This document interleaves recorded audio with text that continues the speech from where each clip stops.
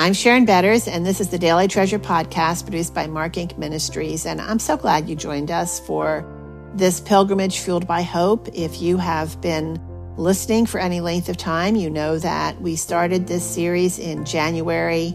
We took a break for Easter, and now we are on our last week of traveling together on this pathway. Today's devotional is called Like a Little Child, and today's treasure is from Psalm 123, verse 2.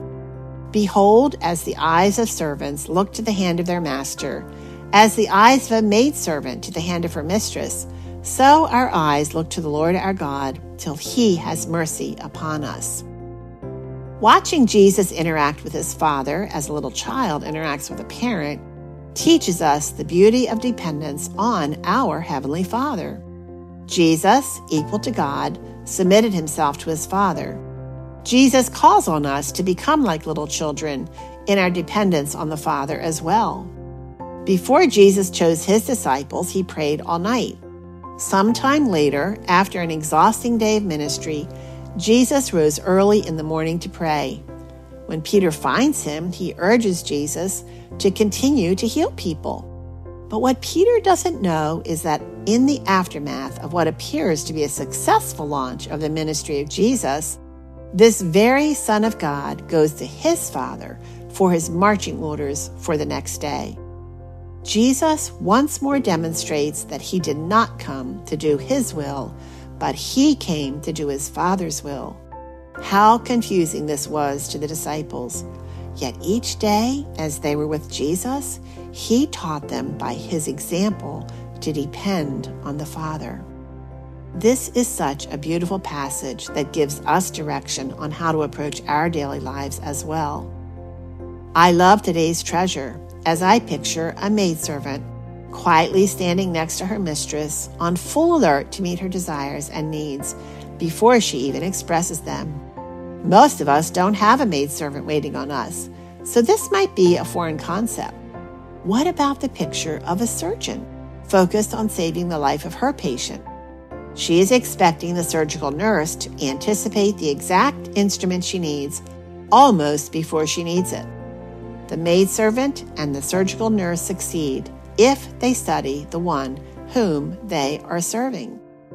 Becoming like a little child who is dependent on the Lord requires that we study him and that we study his word to learn his instructions.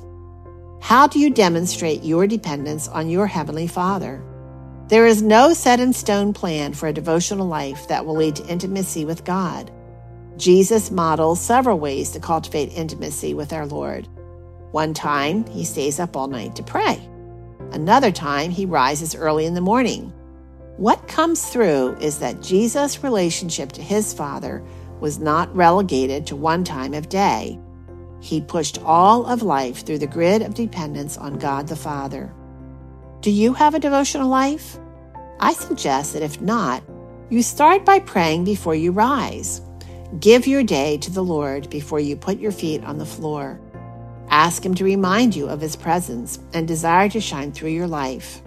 If time is short, listen to worship music while you dress, or a sermon or a Christian broadcast on your way to work or to school. Ask the Lord to speak his truth through such messages. Pray before reading a devotional like My Utmost for His Highest or Streams in the Desert, asking the Lord to give you one thought or one promise that will help with a need in your day. And oh, Father, what a privilege we have to become like little children, dependent on you, our perfect Father who loves us with a perfect love. Well, friends, we're wrapping up our series on a pilgrimage fueled by hope this week, and based on the comments you have made to us, we know that God is using this message to encourage you in your own faith walk. We hope that you are continuing to be intentional about offering the love of Jesus, the light of Jesus, to one person at a time. As we have shared, our theme this year is the light entered the darkness, and the darkness could not stop it. And so we want to offer the light of Jesus to one person at a time, and we're encouraging you to do the same. And one way you can do that is to introduce your friends to our Help and Hope podcast. This week, we have an amazing guest. I am so excited to introduce her to you.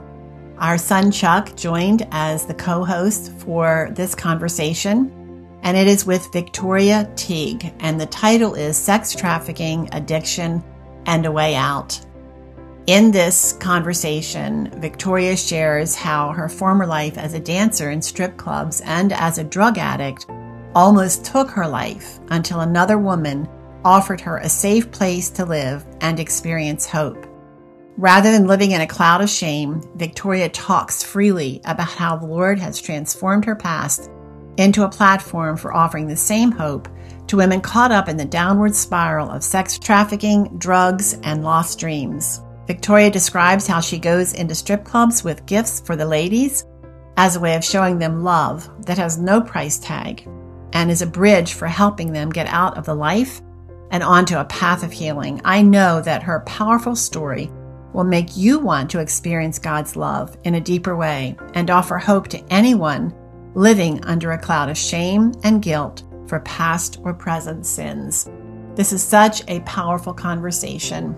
I hope that you will listen, and I hope that you will share. I'm Sharon Betters. Thanks so much for being with us, and I look forward to being with you tomorrow.